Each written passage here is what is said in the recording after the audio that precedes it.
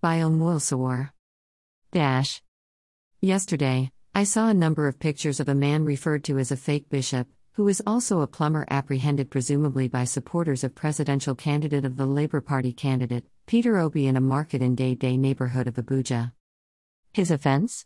He was accused of appearing as a fake bishop at the unveiling event of Bola Tinubu's VP, Alhaji Shettima, also in Abuja weeks ago. I was particularly shocked that some highly respected persons on Facebook/WhatsApp and elsewhere celebrated this mob justice against this particular Nigerian. Since the advent of this election cycle, we've seen and observed a heightened level of harassment of citizens via death threats, arson threats, verbal and now physical abuse against those who happen not to support Peter Obi's candidacy. A Catholic church pastored by Reverend Father Ejike Mbaka, known as Adoration Ministry, was a victim of this mob action. Femi Kuti's African Shrine in Lagos was at the receiving end of arsonists over his refusal to support Mr. Obi for president. We've seen supporters brandishing guns and threatening people who might not support Obi's candidacy.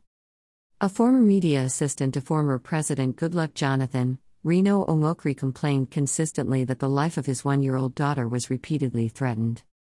Obi supporters are not alone in this unconscionable act. A disabled Obi supporter was reportedly beaten for displaying his paraphernalia.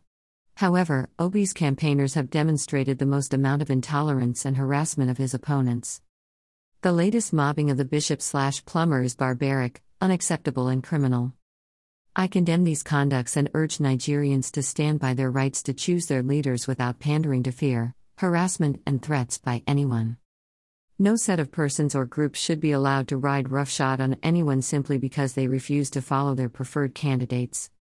It is democracy, founded and built fundamentally on the freedom to choose. At Views Exclusive Rights, Omwil Sawar, founder, Sahara Reporters, August 21, 2022.